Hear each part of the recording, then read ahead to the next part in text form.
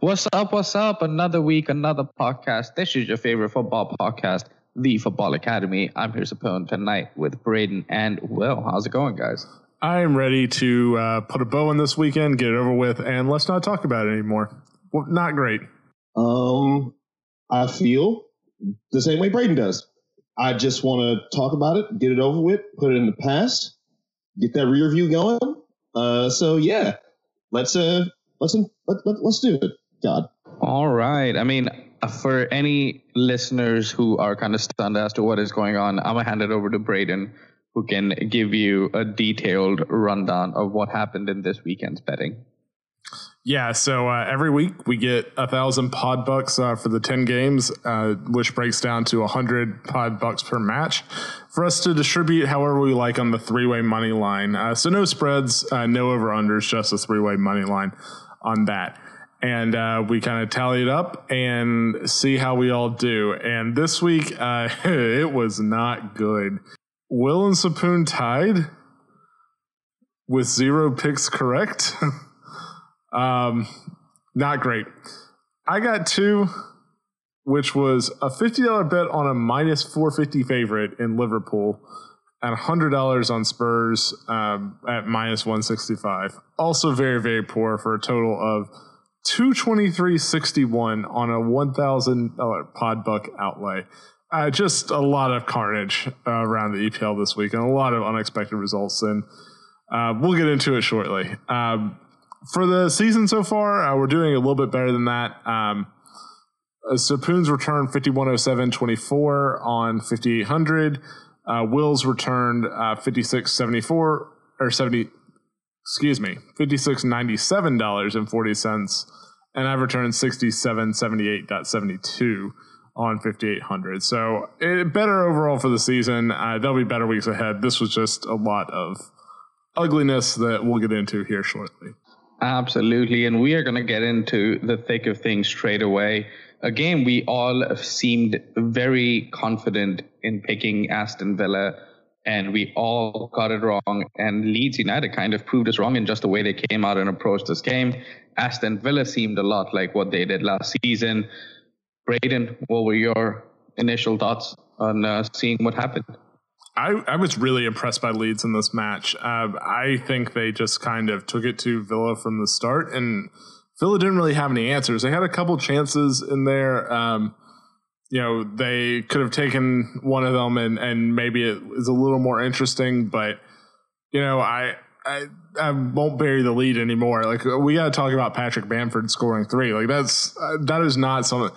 I thought his season outlay might be close to 3 to 5 or so. Like, it's really impressive game for him, and he's been a really good striker for Leeds so far this year. And honestly, I thought Rodrigo was going to come in and immediately bench him, but he's been really good so far. Yeah, that's like, we can't bury the lead because it wasn't just that he scored 3 goals. He scored 3 excellent goals, and the guy has been very, very hot so far this season. That's really the thing I took away from this match. I don't think Villa necessarily had a bad performance. I just think Leeds outclassed the hell out of them. And we expected Villa to keep flying high and kind of play the brand of, they don't have a brand of football yet, but we expect them to come out swinging against a team who they thought they could stand with. Leeds just have class above them, and Villa will have better days ahead, but Leeds look a proper team, and Patrick Bamford is about to go on one of those Jamie Vardy dream runs where he scores way too many goals and ends up in the golden boot conversation, because there's a dude like that every season. It was Danny Ings, Jamie Vardy, Patrick Bamford for 30, I guess. I can't co-sign that. I think Bamford's more likely to be this year's Timo Pukki than previous year's Jamie Vardy. All comps. I mean, leave it to Will for hyping up a dude after one weekend. But I will say this: going into this game, there were a lot of question marks about Leeds United, especially with the injury to Calvin Phillips, and they kind of made a mistake early on. And you saw that with the first half substitution that Bielsa made. And it was an instant impact. And Villa had no answer. And for what it's worth, like, yes, we can say that Villa is going to come back and whatnot.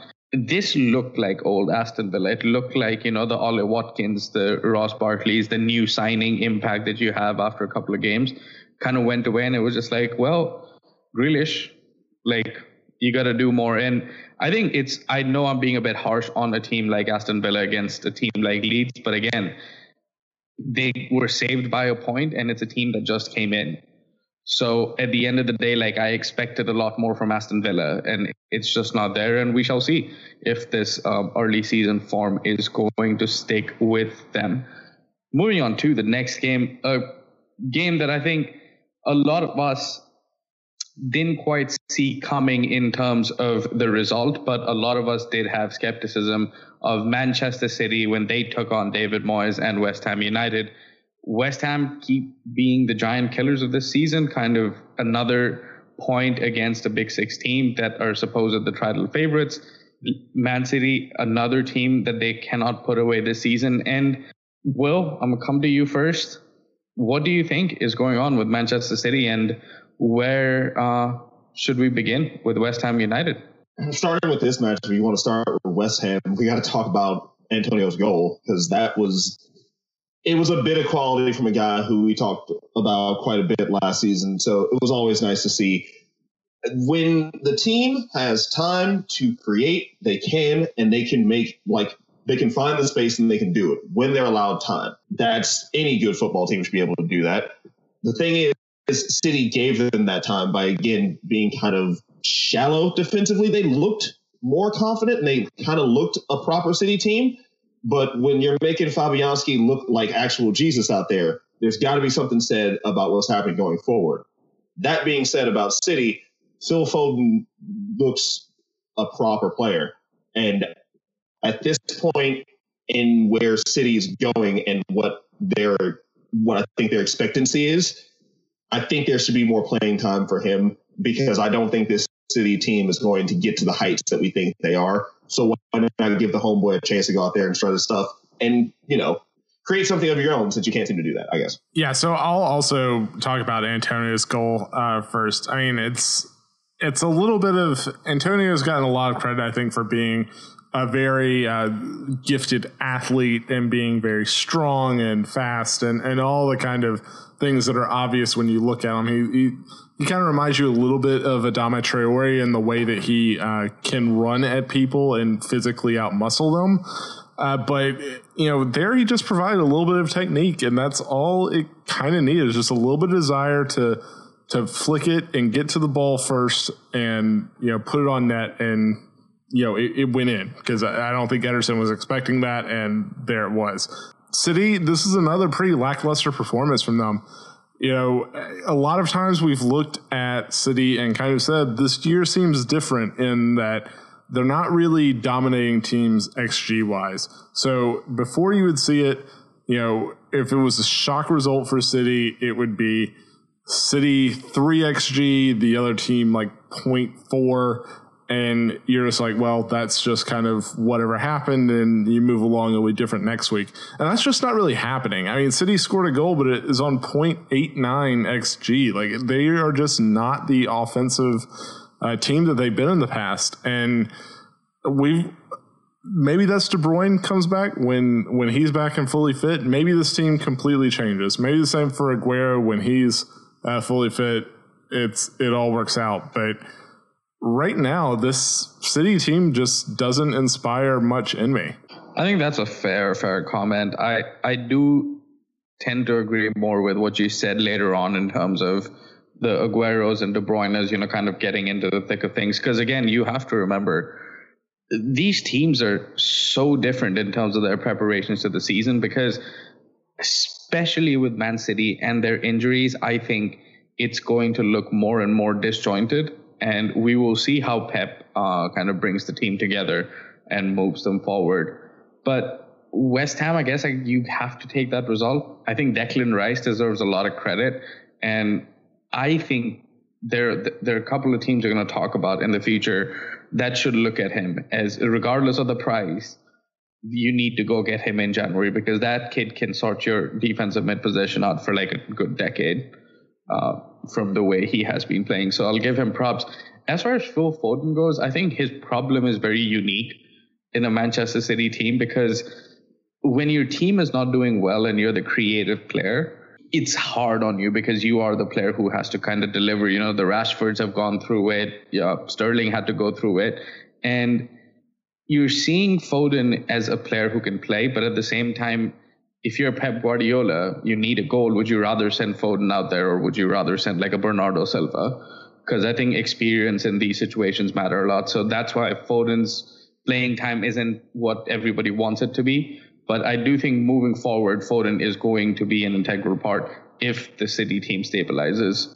I would agree with that. And I think that you could see Foden maybe not getting consistent starts, but getting consistent like 25, 30 minutes in games. Because I do think, to Will's point, I think he's too good to just be on the bench and not really play. Like, he does need to get more experience. He does need to come on. And he can make a difference in matches. But I do think you're right that maybe once everyone gets back, maybe I think Pep leans a little bit more on his experience. The team showed a little bit more of a spark after he came on in the second half than I thought they were going to. So if he can have that little bit of like energy that he brings to the team, maybe bring him on a little bit sooner. I don't think he's going to get many starts because of the list of people in front of him. But if he adds that much, add it as much as you can, because you don't have much going. You don't have much going right for you. Interject that energy where you can if you want your team to do good. I don't want you to, but it's fine. Fair enough. We shall see what happens with Phil Foden and company moving forward. But moving on to the next game, a team that seemed to be very much in line to be one of the worst teams in the Premier League this year, Fulham taking on Crystal Palace. 2-1 win, scoreline I don't think would necessarily mean a whole lot, but given that the goal for Fulham came at the very, very end of the game, basically taking away clean sheet bonuses for everybody's fantasy Premier League teams. I think, another Crystal Palace performance that you kind of expect from them. And when they can counter on you, having 35% of the possession and be lethal enough to get 2 goals, you're going to be in trouble. And Fulham just didn't seem to have an answer. So, I mean, we've made a lot of jokes about like kick the ball to Zaha as Crystal Palace's only route. But I think this is a situation where it works. Like, Zaha is clearly, in my opinion, a top 6, maybe top 4 type talent. And he's playing on a Crystal Palace team that, you know, they invite a lot of pressure on them. Like, they don't want the ball. They're happy to let Fulham dominate the game, which is kind of what Fulham want to do anyways.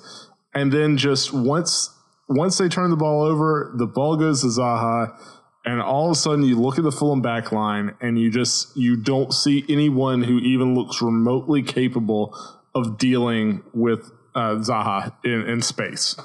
And that was the story of the game, in my opinion. Like, they consistently exploited Zaha. If he wasn't scoring, he was setting it up. Like, it was very dangerous from Zaha all the way around this game. And, you know, Palace may struggle against teams that can match up a little bit better with Zaha, but for right now, they're going to continue to crank out results with this, I think. Zaha seems more engaged than he has in the past couple seasons. Like, he seems like he's just like, well, shit, if I'm here, I'm just going to be here. And it makes this Crystal Palace team tick. Y'all know I want to hate them the most because I continue to talk shit. But, like, these are the games they should be winning, and this is a game that they kind of went out and comprehensively won. They played Fulham off the park, and full credit to them. It is Fulham, and they're not good at all. However, Crystal Palace showed a little bit of panache, so I'm going to lay off the hate for this week, and Zaha looked a proper player. And again, I love games like this because when you look at the scoreline, you go, oh, well, I think they were close. No, they weren't close at all. Fulham just got some garbage, some hot butt trash, as I like to call it, goal, and made the scoreline look a little bit more even than it was. Palace went ahead and bossed this game, and they're probably going to finish in the middle of the table, just bossing the other people below them around. So, fair play, I guess. Good job, Roy. The only thing I'll add to that is I just personally don't like the idea of being like somebody what is more engaged now. I just think Crystal Palace have a better team than what they had before with the signings that they have made. I think that's what's made Zaha look a bit more competent than he did previously. But anyway, good job, Crystal Palace, a team that is going to be a thorn on a lot of big teams' sides, big teams' fixture lists coming up, and a team that has been a thorn for Manchester United throughout this Premier League era were Chelsea Football Club, who came to Old Trafford and everybody expected goals. Everybody expected a lot from this game, except for two teams keeping clean sheets.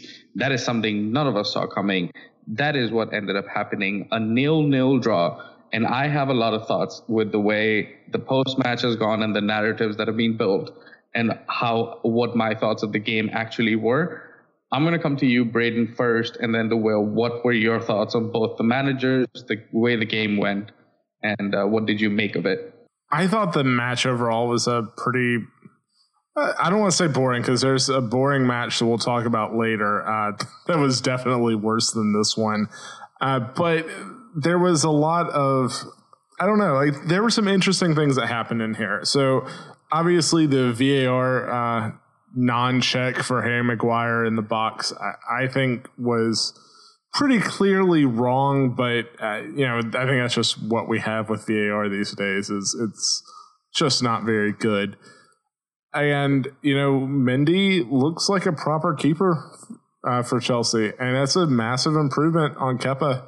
And the saves that he made to keep it 0-0 were really important for Chelsea in this match, because I think United were just barely better than Chelsea in this game overall. I think that if Chelsea had gotten that pen, they would have really escaped with a win. But I think United were just barely better, but I think both teams were pretty poor overall. The penalty, I understand how it could be given, and I can understand how it cannot be given. I'm going to say this a little bit later on, and I'm not going to make too many bones about it in this part or in the next part. Consistency. When it comes to checks like that, just consistency. Everything needs to be black and white, and we should agree upon what's black and what's white. Because right now it's all gray, and it makes things a little bit more difficult than it needs to be. As far as what I saw from the game, for me, having this be the appointment viewing match, it felt like two teams who had firepower up front, but knew they had nothing going on in the back, who went, oh God, we don't want to ship 4 goals to each other. And they just kind of played neutrally. It was two teams who kind of went, I'm like, two managers who are kind of fearful, two teams who are fearful for their managers, because I feel like these teams both like them, and they both kind of just went, you know what? I don't want to fuck up homeboy's job. Let's just chill. And it wasn't boring. It was a match that happened. It was not what I expected from this match, and I don't know if I'm necessarily upset about it. It's just, it looked very tepid, and I don't know why. So, Sapoon, before you go, I'd like to get your opinion on one specific thing, which is I don't understand the Juan Mata start here. Do you have thoughts on that? Like, what was your thought when you saw the team sheet? I think Juan Mata started because Cavani, Greenwood, and Martial was suspended, so Cavani and Greenwood couldn't start.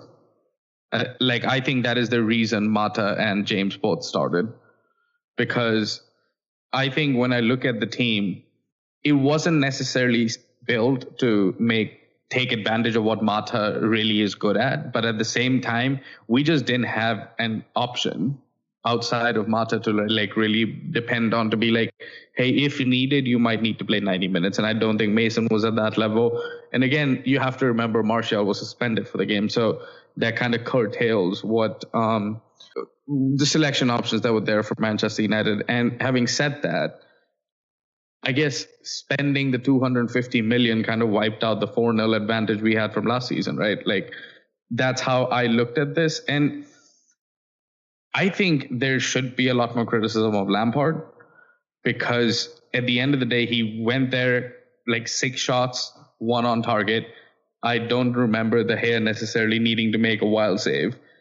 I think Maguire kind of responded on social media today with a picture of him absolutely getting like muscled by Reece James. And I think that was him kind of basically saying, yo, this happens every single corner. And if you are going to make an example of me being like, that should have been a penalty, then these are also opportunities where you need to give a penalty. I think, and again, as Will said, consistency, I think the reason is if you start giving those every single corner, you're going to have a penalty. Whether it's intended or not, it's going to look like that. Well, so you'll have a penalty every single corner until people understand that it's going to be a penalty, and then they stop, right? Like that's part of where consistency comes from is just knowing that, yeah, if I do this, I'm going to get a penalty called. I think that you touch on something that's very accurate here, which is that I don't always understand English refereeing when it comes to penalties, because it feels like very small touches in open play are ruled penalties. And then if it's a dead ball, you can do whatever you want to someone. And it seems to just be a no-call play on, which is odd to me. But, you know, you're at the end, you're right. Like, this happens every single time in the box. And unless they start doing something about it, it's never going to change. There's always a lot of hodgy-podgy going on in the box, in England specifically, that never gets talked about or like seen, that I've always wondered what, like, it, I guess it's what makes the game more brusque and more physical in England, is that you get inside the box on a dead ball situation and it's all sorts of jostling and things like that. But like consistency, like you said, if you define when was the last time you saw a penalty like that given? Never. That's the thing. Like, so isn't that consistency? You're consistently not going to get that penalty, no matter what the fuck you say. That is fair. However, if that's a thing that people want to cry about, which I don't necessarily agree with, then it needs to. What you literally just did. You literally cried about it in your analysis. Like, and again, my problem is, I think a lot of this game, you had to watch the 90 minutes of it and kind of had to come in with a background of where Chelsea and United were to understand what both the teams tried to do. And again, like, I think if that's Kepa, that's United scoring 3 goals because of Mendy made some spectacular saves. And even if you give that penalty, I don't think if there are goals in this game, the quality gets any better. I was thoroughly disappointed with what Kai Havertz did, with what Timo Werner did. And I think there needs to be, everybody's looking at United being like, you didn't go score a goal. Like, yo, what was Timo Werner signed for? Getting in behind defenders and being the guy with the pace. You can't beat Harry Maguire and Lindelof. Yeah, that's a really fair point. Like, so I think that, like, there are valid criticisms of both managers after this game. I just think everybody just missed the complete idea of what it should have been. And everyone's like, oh, it wasn't entertaining and such. And I just think from where these two teams came from, and especially midweek games, I think PSG away for Manchester United and Sevilla at home for Chelsea, I just think these two are two young teams.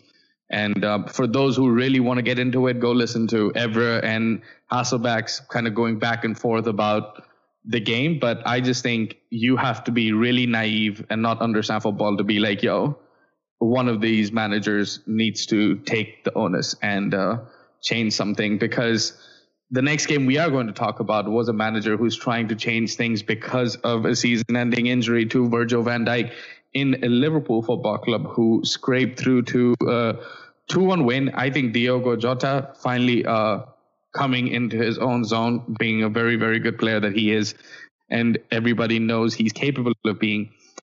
Liverpool still not convincing. I guess it's good for them that they played one of the worst teams in the league. Sad to say that, but Sheffield United looks like that relegation threatened team. But Liverpool, 3 points for them. Will, I guess you'll take the 3 points and just move on to the next Champions League game. I mean, yeah, that's really what this was. It was just we need to win. We need to feel good.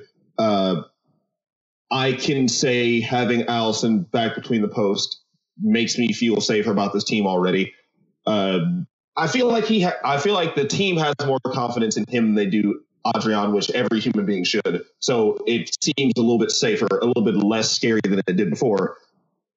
Fabinho, I want to talk about the penalty shout, but in the end, it doesn't actually matter, which is kind of how I had to deal with it for the rest of the week. He won the ball.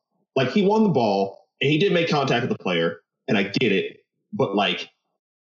Winning the ball is not the description of whether or not it's a penalty or a foul, by the way. But if you have the option to go back and see that he, like... I know that it's not the letter, like, it's not officially what the rule is, but, like, that's how it's been called forever. And that's how it's called when it's, like, if you have the opportunity to go back and check, and they did, and I feel like they got it wrong. Because it went against Liverpool? No, if the same call was called for somebody else, I'd say bullshit. I say bullshit every time it is a bullshit VAR call. This felt like bullshit. It doesn't matter that it was us. It's just bullshit either way. With that being said, in the grand scheme of things, doesn't fucking matter because, and this is where I turn the tide, Liverpool played a decent game. I love that Jota scored. Sheffield, they look like Norwich. They get you, Norwich from last season, they get you real excited and they get you like up in your feels, feeling like they're going to do great because they look like they have some promise going forward. No one can put it into the back of the net. And that's the problem with the team right now. Liverpool were going to win this match regardless because Sheffield don't have teeth. They had promise in the first, in most of the parts of this match, they looked like they could have gone out and won. They just can't blouse the back of the onion bag, and that's going to be their undoing.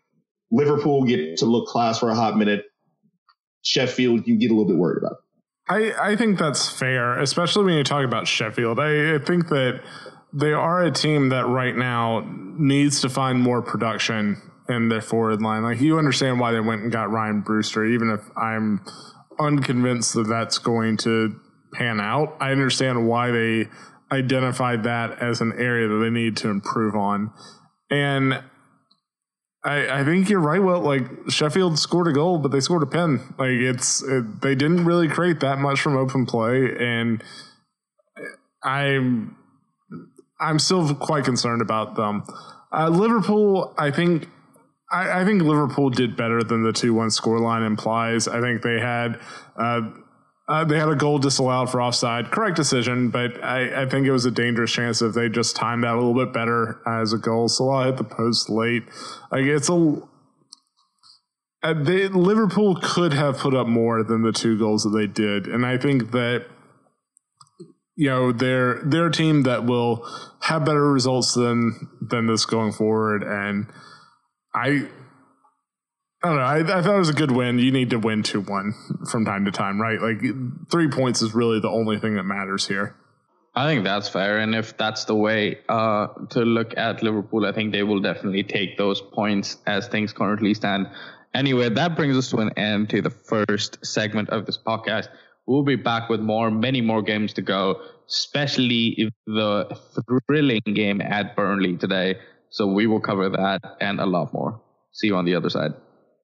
What's up, guys? Back with the second segment of this podcast. We're going to get straight into it from the red side to the blue side of Merseyside. We are going to go with Everton taking on the Liverpool under-23s, aka Southampton, who did their senior team a favor by getting a 2-0 result. I guess some future transfers might be in order for Liverpool and Southampton to sort out, but it finally ended the run that Everton had, and not very frequently do you think Ancelotti got kind of outmanaged. And I think this was one of the games where without Richarlison, it really did seem like Dominic Calvert-Lewin was alone and couldn't really do a whole lot. And outside of that, I think this team took a step back, and hopefully they'll be back into the thick of things as they were before this week's end results. Braden, what did you make of this kind of stunning loss for Everton? Yeah, so we talked about in the preview show about how Everton would attack Southampton, and I still feel that Everton did not really have any pace behind Southampton's high line, and I think that's kind of where this game was lost for Everton, or maybe not lost, but that's why they didn't score any goals and didn't really mount any consistent attack, because I think Southampton were able to pretty consistently compress the game into a smaller area, and I think Everton had a tough time playing out of that and couldn't use the space that, when you think of the teams that have done well against Southampton, you have Spurs that were playing Kane was just playing Son in behind to acres of space. Before Chelsea gave it up late, it was Werner exploiting space behind the defensive line.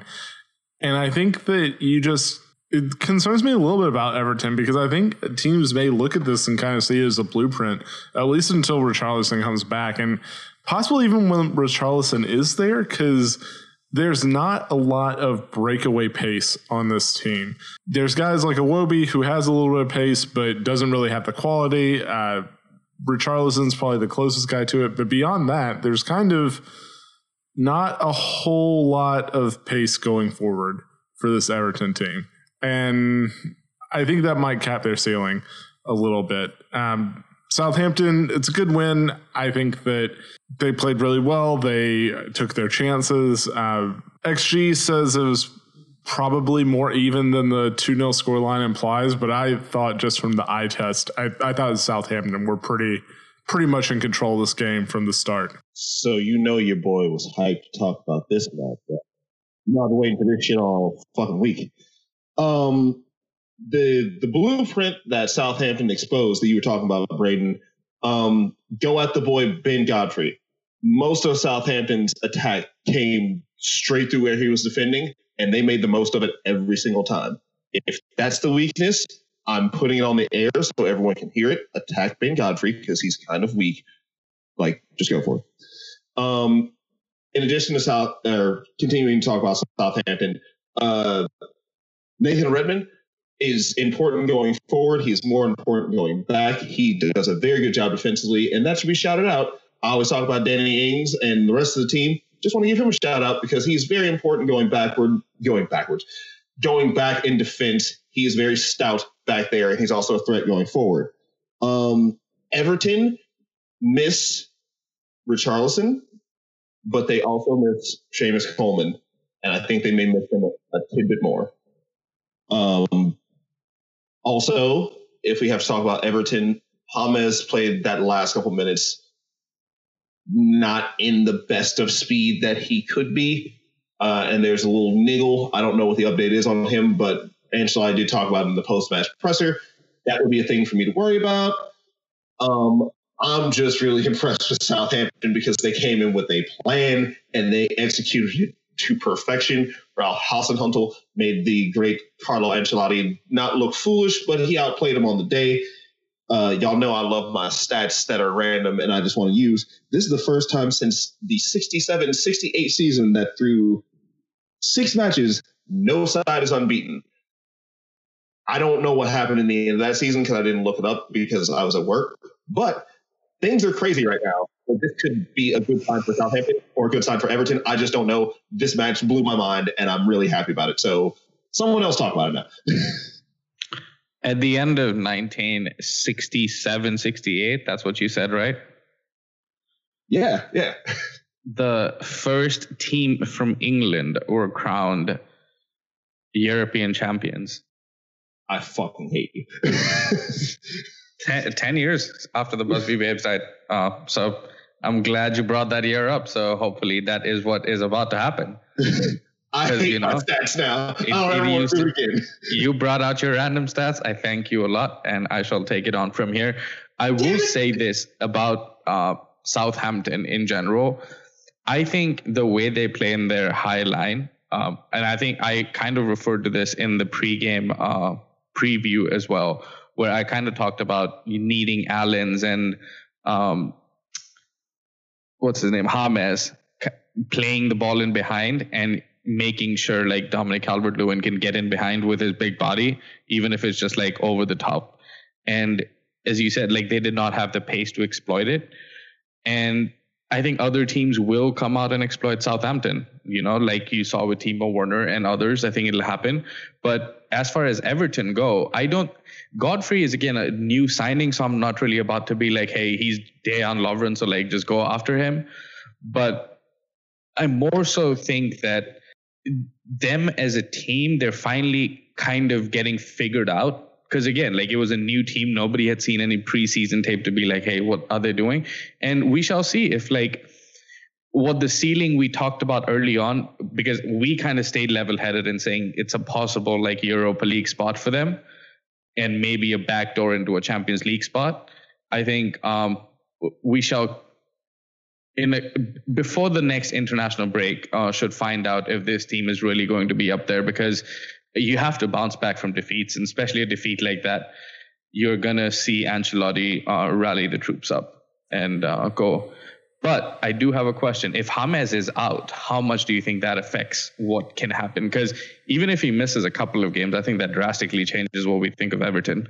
I have to agree with that. I think he's a player who has really changed their attack, and you can just see the way that all of the play kind of goes through him when it goes to the final third. And you bring up Seamus Coleman as well. I think that's a big loss, and it's another guy who I wouldn't necessarily call him a creative player, but he's an outlet that can go and do something for Everton and kind of put in the ball for Calvert-Lewin that he wants. And I think with Everton missing some of those pieces, especially with Dean suspended, I think that it's these next 3 games I think are going to be really, really interesting for Everton because I think plan A is going to be taken away, and it's going to be up to Carlo Ancelotti to put a plan B together to see them through.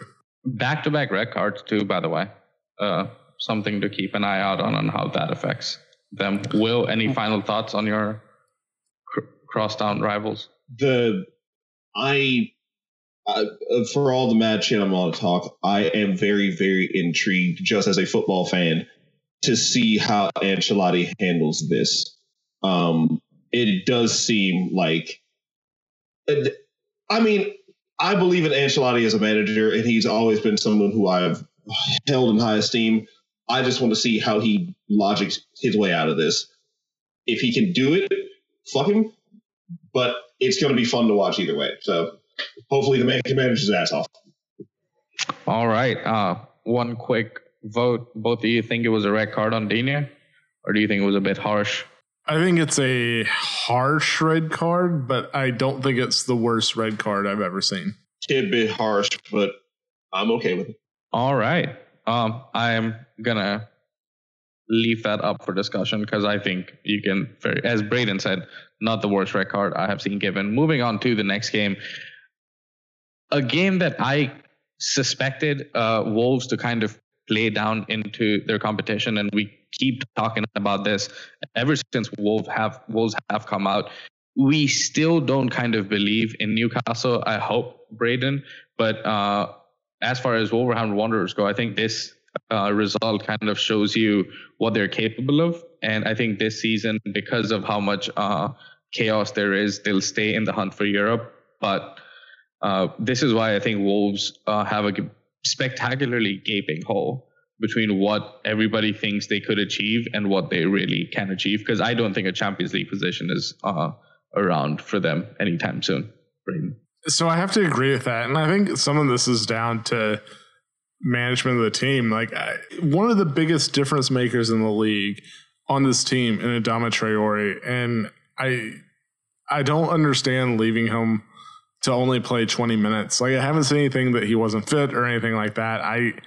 I don't really understand that move. And you also have like John Moutinho. I know those legs are quite heavy at this point, but you feel like he could do something and put in good balls for. I have a question for you. Go ahead. And because you kind of like went in a direction that I was hoping you'd go to, do you think Wolves' biggest problem is they have a lot of mediocre players, who can come up with something special every now and then, but they don't really have that X factor to like put them above the edge, kind of like a Spurs with their Harry Kanes and Sons and stuff. Wolves still feel like behind Tottenham and the Big Six in that regard. And I think that's one of the bigger reasons why.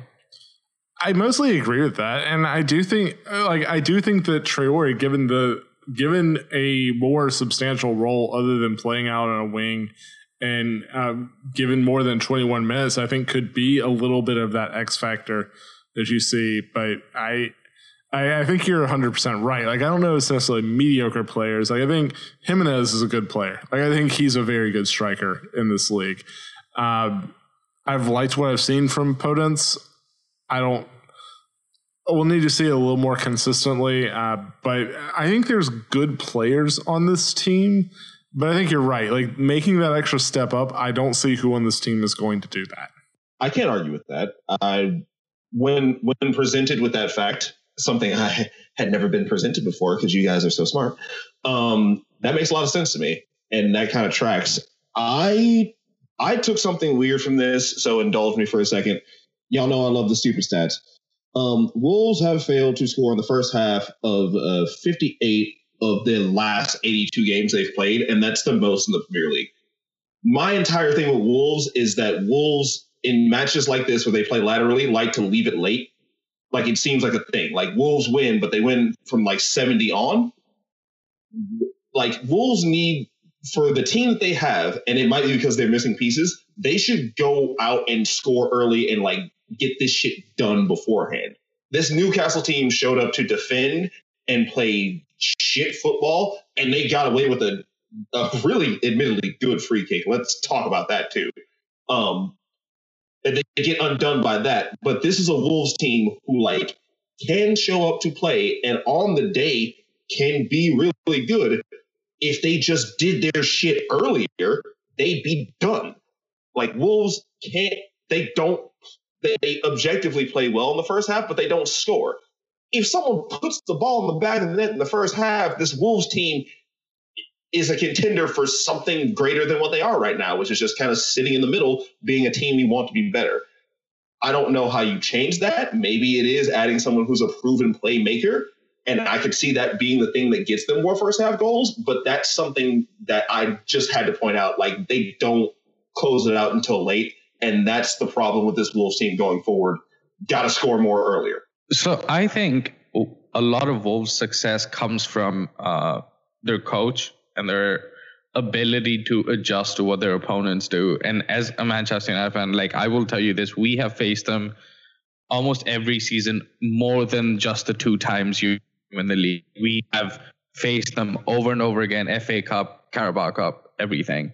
And what they do is, in the second half, after they've like kind of played against your team, they know how to adjust. Ruben Neves, very smart player on the pitch. John Moutinho, very smart player.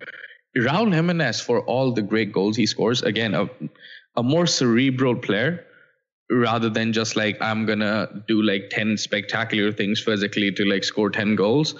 And on top of that, like, you look around now and you're like, Adama Traore is still not as consistent as you'd like him to be. Why doesn't he start? I don't know.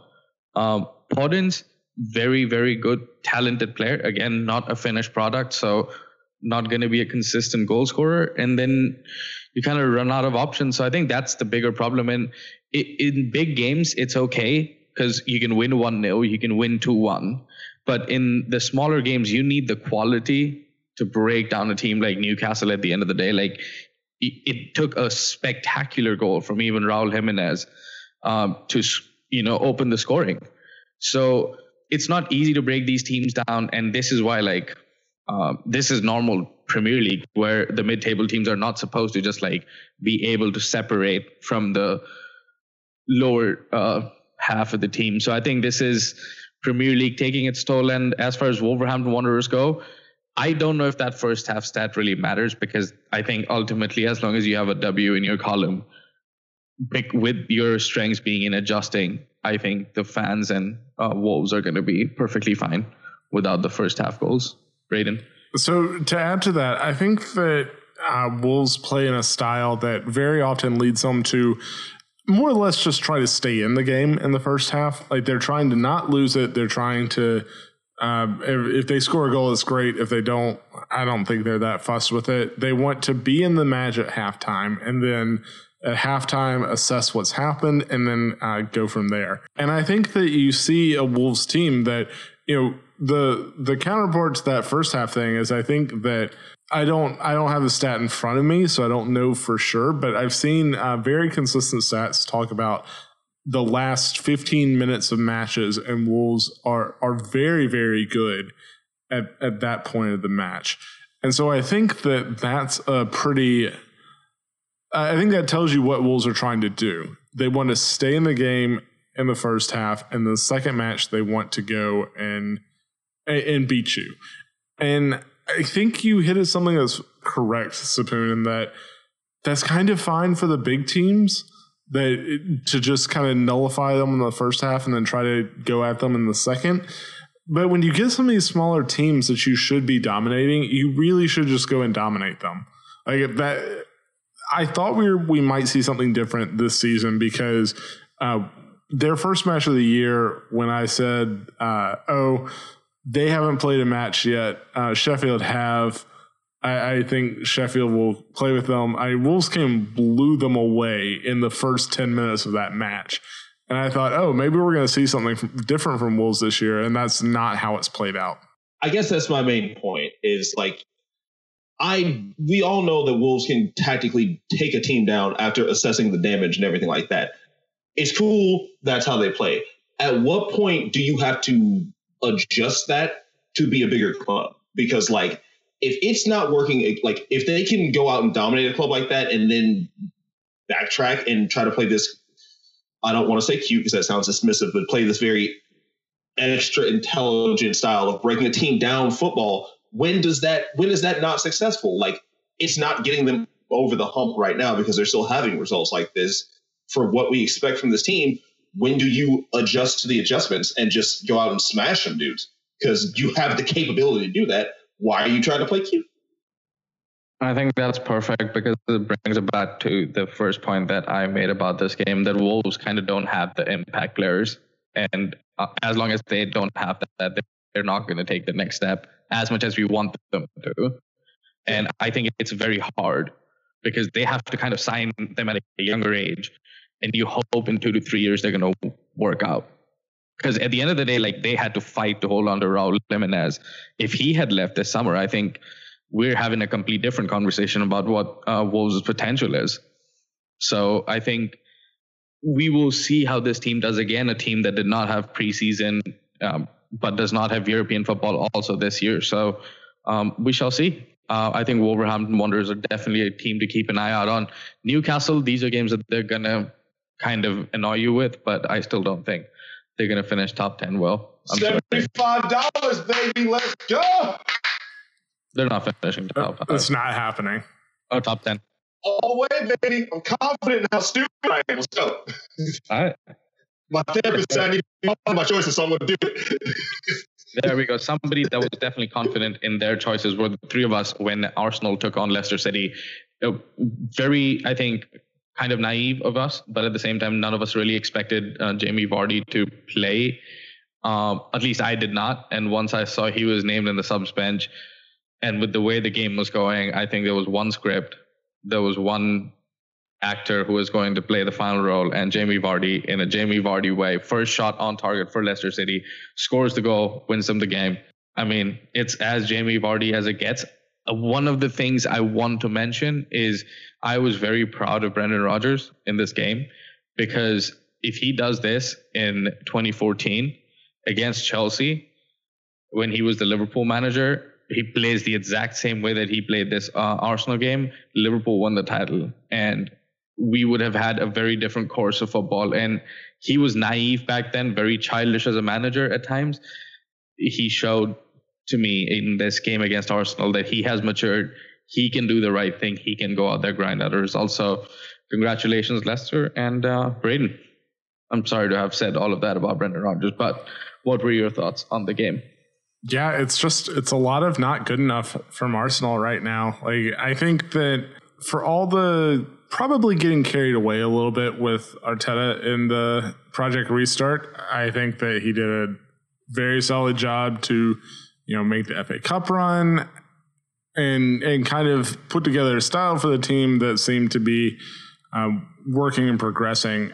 I think teams have adjusted to the style of we're going to put Aubameyang down the wing, link up with Saka, Tierney, whoever's there, and then cross in from there. And I think it's time to adjust from there. And I think that's going to be the next step from here, because it's just like there are 4 teams that have fewer shots on goal, or not shots on goal, just shots in general in the league this year. It's Newcastle, Palace, Burnley, and West Brom. And Burnley, actually, since they played today, may have passed Arsenal in this, because Burnley at that point had only played 4 matches to Arsenal's 6. So I'm not sure about that as we record right now. So it's not good enough in attack. And I think that a lot of it is Arteta has focused on fixing the defense for Arsenal. And I think Arsenal's defense is a lot better than it was previously, but there's been a sacrifice. Like going forward, they're just not as good. And something's got to give there. Like they've got to figure something out. And I think that's kind of telling of this game. Arsenal had a lot of the possession. They just not able to put any consistent pressure on Leicester. And it's kind of similar to the City match, which can be forgiven a little bit because it's City, but just even when they're on top of the ball, there's no consistent pressure from the team that makes you think that they're going to score. And until that changes, like there's a lot of I'm not sure what's going to fix this team. They're kind of crying out for someone to do what Mesut Ozil did when he was in his prime. I don't think Mesut's that player anymore, but you can see why they went after Aouar in the transfer window. And I think we might be going back in January to try to get that sorted. But credit to Leicester, they kind of hung in there as much as they could and brought on Vardy to finish the one decent chance they had. When you bring on Jamie Vardy, you expect the goals to come a-flowing, and thus they did. I actually really liked what I saw from Partey and Tierney in this match. They look bright. They look like they're going to be important going forward. Arsenal just couldn't.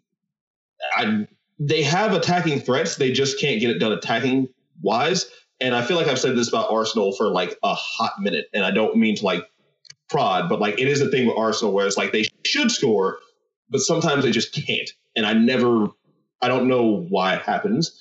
It wasn't a particularly great goalkeeping performance. Arsenal just couldn't put enough pressure on Leicester to get one into the back of the net. Jamie Vardy steps on the pitch, scores a goal, because that's what happens. Jamie Vardy steps on the pitch. Leicester had no actual forward like in the beginning of the match, and they had a makeshift back 3 because they have a bunch of injuries. Honestly, the back 3 might be a thing they want to stick with because it didn't look that bad. But again, Leicester relies on Jamie Vardy. It's I hate to make this the basketball academy, but it's becoming a bit LeBron-esque because it feels like they're kind of just relying on him to be the best, to be the dude who finishes the product. They have talent around him. They just can't get it done without him being there to tell them what to do. And it's super confusing. But to Sapoon's point, Brendan Rodgers did a really good job of managing this game. And because he's a treble winner, I want to give some respect to him too. Mostly because of the trebles. Yeah, Celtic. I mean, yeah, Celtic, like fucking Steven Gerrard beating y'all out there. So shut up. We weren't going to talk about fucking up your backside. But I don't quite agree about that Arsenal piece. Though I think Arsenal have not looked convincing going forward this whole year. I think the West Ham game, they like survived it, but I know the opponents have been terrible for them. But at some point, you need to see production from the Aubameyangs and Lacazettes. Like Aubameyangs has not scored a goal since he signed the new contract. And I know that's like Arsenal fan TV stuff that we don't want to get down to, but it could get problematic for Arsenal if their goals don't come. Because I think defensively they're doing some sort of a job, but like Leicester came in with a very easy game plan. They're like no space in behind us. And here you go. We'll let your defensive mid and your defenders have the ball. And like they could not do anything to penetrate. Yeah, well, especially once Luis went off with the injury, there is, you can say what you want about David Luiz actually defending, but when he has the ball around the halfway line, he's an effective player with it. Like he can make the advanced passes that split lines and do the things to get Arsenal into a transition game. I mean, I think that's just what it is right now. Like Aubameyang he's playing, maybe left wing back is the best way to describe how he's played the past few games. Like it's not as a forward. Like it's just he has a lot of defensive responsibility, and I think that it shows. Like it's really hampered his output, and the entire team is just not creating anything. Like it would be one thing to talk about Aubameyang not scoring goals if Arsenal was still creating chances and Aubameyang just wasn't finishing them. But it's just no one on the team is creating any chances. And so until that changes, I don't know. You're just going to have a lot of results like this. Like I don't see Arsenal score for all the attacking talent that Arsenal have. It is difficult for me to see a path for them to score 2 goals in a match right now. I think you'll get your fair share of goals when you come to Old Trafford this weekend. We will cover that and all the other games in the next podcast, where we will preview all the games and give you the betting nuggets. So if you haven't, subscribe to our podcast so you can get all the details and what we think and how you can make some money. But I think Arsenal have a lot to prove. Leicester are proving that they are not going to go away. And Brendan Rodgers is maybe some, I guess, depends on how you look at him, maybe deserves a little bit more respect than he has gotten recently. But a team that I was very high on before the season started, a team that has disappointed me and very much disappointed me again today, are Brighton and Hove Albion. Played some beautiful football throughout the game and then just could not put WBA away. And if you don't put teams away in the Premier League, at some point you're going to pay the price. And Brighton ended up paying the price. 1-1, a game they should have won at home. They ended up losing. West Brom's first point of the season away from home. First home points for Brighton. Braden, which team are you more optimistic about at this point? I don't know. I mean, I feel like this is another. Brighton had a little bit of not bad luck, but Mape had a goal called off. But I just wasn't really that impressed by Brighton overall. Like I think these are 2 teams that are not very good, who played like 2 not very good teams. West Brom just kind of. I've been higher than most on West Brom, I feel like, for this year, and I didn't really see it this game. Like this is a game that West Brom really needed to, they probably needed 3 points from this match, to be honest. Like these are the types of games, if you want to stay up, you need to get 3 points from. And West Brom just didn't. Like they never really mounted anything that I would say was a consistent attack. Brighton might have been worse than that, but I mean they created a couple better chances, and that was kind of the difference in the game. I feel like it's both of these teams were not very good, and both of them got a deserved draw. I see it a wee bit differently. I think West Brom earned the draw here. They did not look like they had much of anything going in the first half. Brighton looked like the team who was supposed to go out and boss this match and supposed to go out and win this. Everything has to go through Trossard because he's one of the better players out there for them. We also know how I feel about Mape, but we don't have to talk about that. And everything did kind of go through Trossard in the beginning. But West Brom came out in the second half, played a better match, and got a deserved goal for me.